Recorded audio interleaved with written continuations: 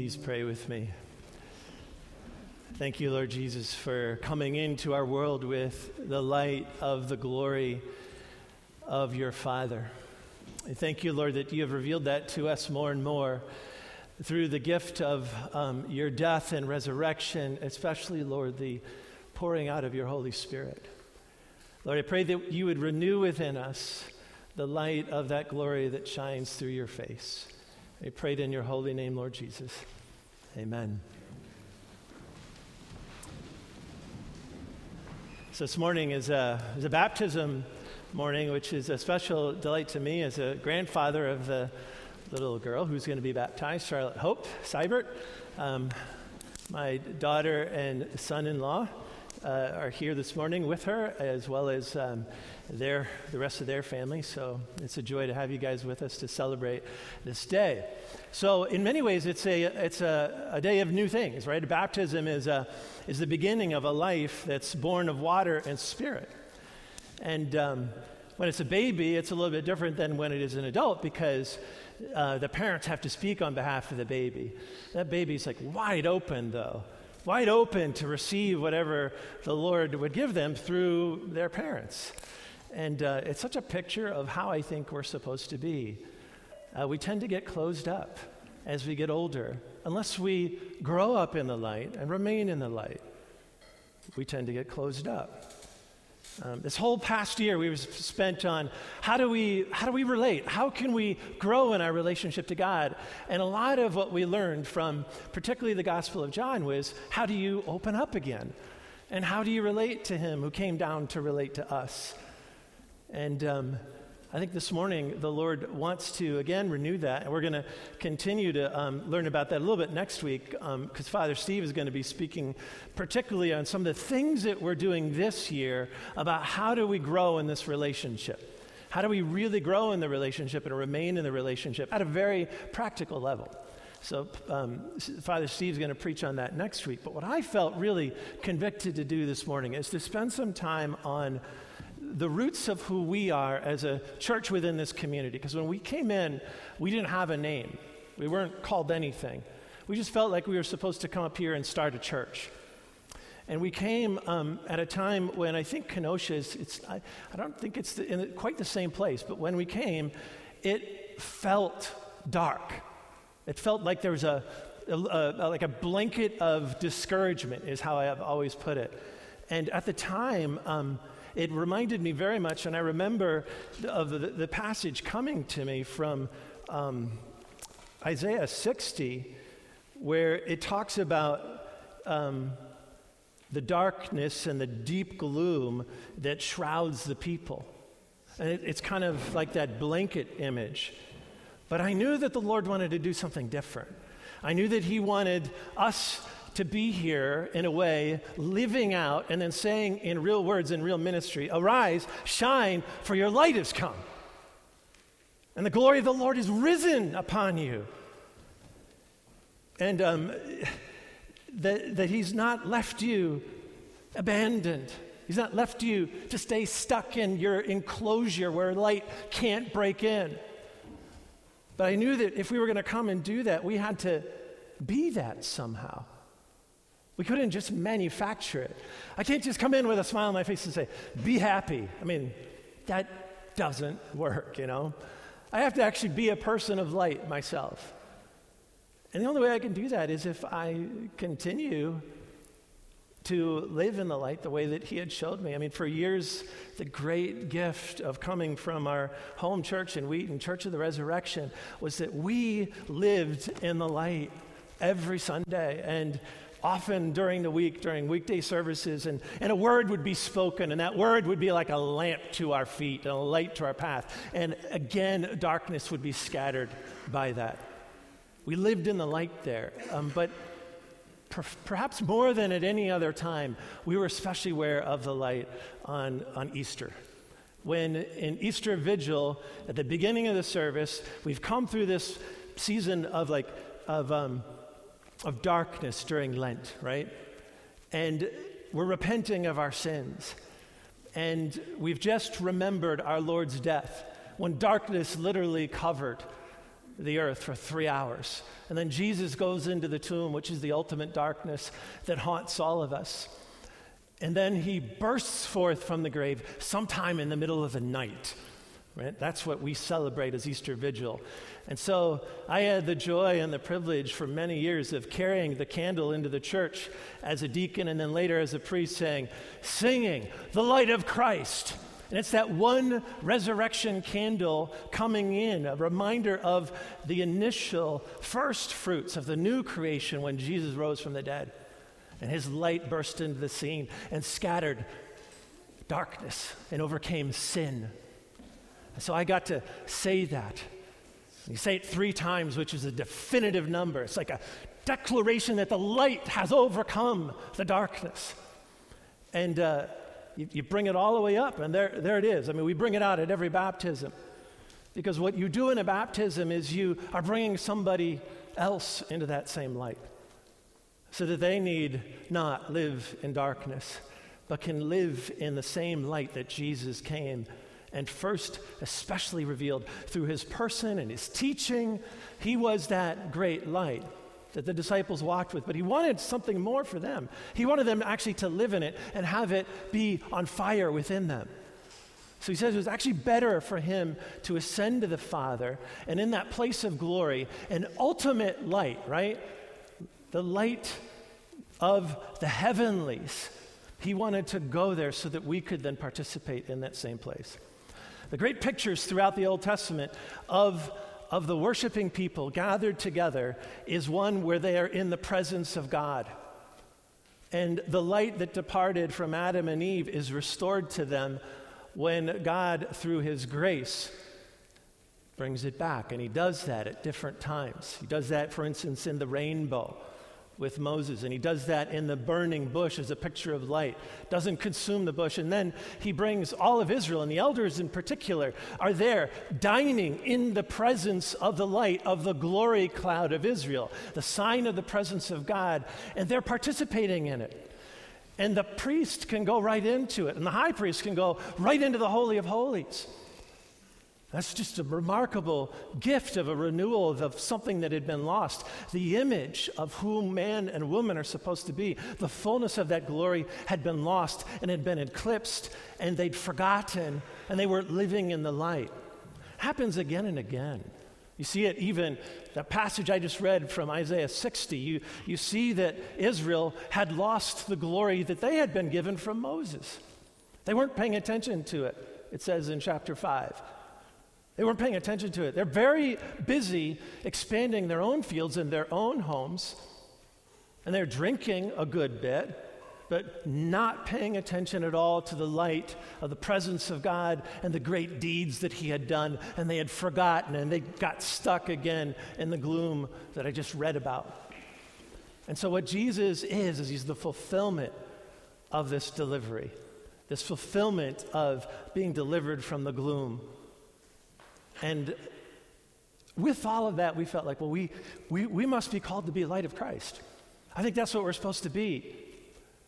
But what does that mean for us? And more, I'm realizing what it really means for us is, yes, we're supposed to grow in this relationship with Jesus. So we're going to continue to walk in that path. We're going to grow in this way of walking our entire lives before the face of the Lord. That's how they always described the great ones of old. They walked their days before God, before his face, before his presence. Moses was this guy who saw the Lord face to face and spoke with him in a conversation and heard the words and brought them to the people. But Jesus does something way more. When he comes, it's no longer just Moses. It's no longer just the elders. It's no longer just the Levites who get some special access and the priests and the high priest who just once a year get to go into the presence of God, into the council of the mighty ones, and to be there and to see him and to commune with him and to sup with him and he with them. It's no longer just the high priest, because when Jesus goes there, into that place, into the temple not made with human hands, but into the actual one, the one where he is the light. And so there's no light necessary from a sun or a moon. And he goes into that place so that we can begin to participate in the counsel, so we can begin to hear the words and have a relationship with Jesus and the Father, so we can be alive in the light and grow then from our earliest days to the end of our days, from babyhood to eldership. There's a way to walk it out and to continue to be in him. And it's all through now the gift of what Jesus has done. The first fruits of the resurrection, of the light that scatters the darkness, are now ours through the Holy Spirit. And so when we're baptized, as we're going to do just a minute, we're going to take that light, the symbol of Christ's light, the first fruits, we're going to bring it to that water, and we're going to bless the water, and then we're going to baptize Charlotte Hope, which means strong hope. We're going to baptize her in that water. Right? Charlotte means strength, I think. It's one of the definitions of strength. Yeah. And beautiful little one as well. This beautiful little one who's strong hope. And we're going to bless that water. And then through those waters, Charlotte will enter into the death of Jesus and then into the rising up. And then her parents are going to raise her to walk in that light for her entire life and to remain in that light, just as Jesus asked the disciples to do it.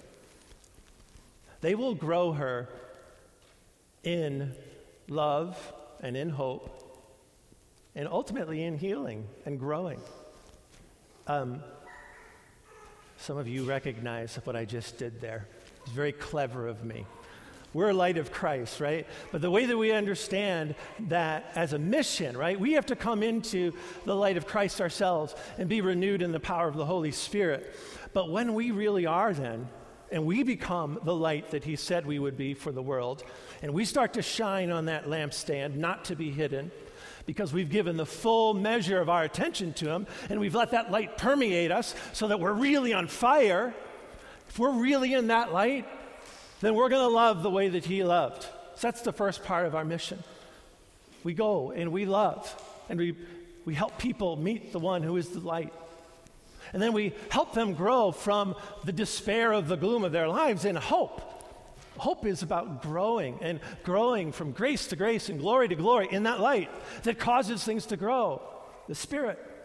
So we love and we lead them in hope, and then we also minister healing, which is just our way of saying we help them come into the fullness of the glory. They're meant to come into the glory of who they were designed to be in the image of God, and they can only do that if they walk in the light. And they live out their days in the love and the knowledge of God and of his Son, Jesus Christ, our Lord, and then they become light-filled and glory-filled themselves.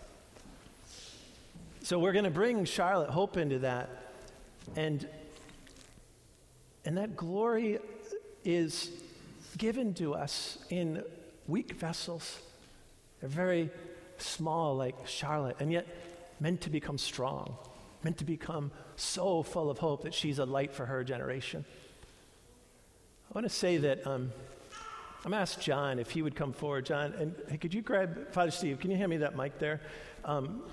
John's going to come forward because I want to share with you just a picture of what does it mean when we really live in the light, when we really live in the power of the Holy Spirit. We're going to go and be in the presence of God with the angels and the archangels, where the light is actually Christ. We're going to go there in just a few minutes after the baptism, and we're bringing Charlotte into this great reality. But we live our lives in the vulnerability I just described. So what does it possibly mean if we continue to struggle in vulnerability in the midst of this world?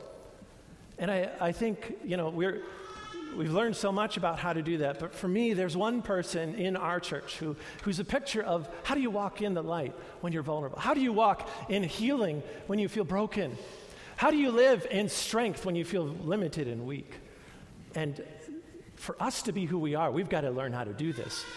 And in some ways, I'm going to say John is a little bit of first fruits for me of how we do that. So I want to just ask John if you would just share a little bit of your story briefly, because I think it will encourage all of you. I have a chronic mental illness. It makes basic life function really hard. Despite that, Over the last year, I and many others here have been learning how to live in this relational way. Relational with God, relational with Jesus, relational with the Holy Spirit, and relational with each other. When you're in the middle of healing like I am, it's often hard to see that healing.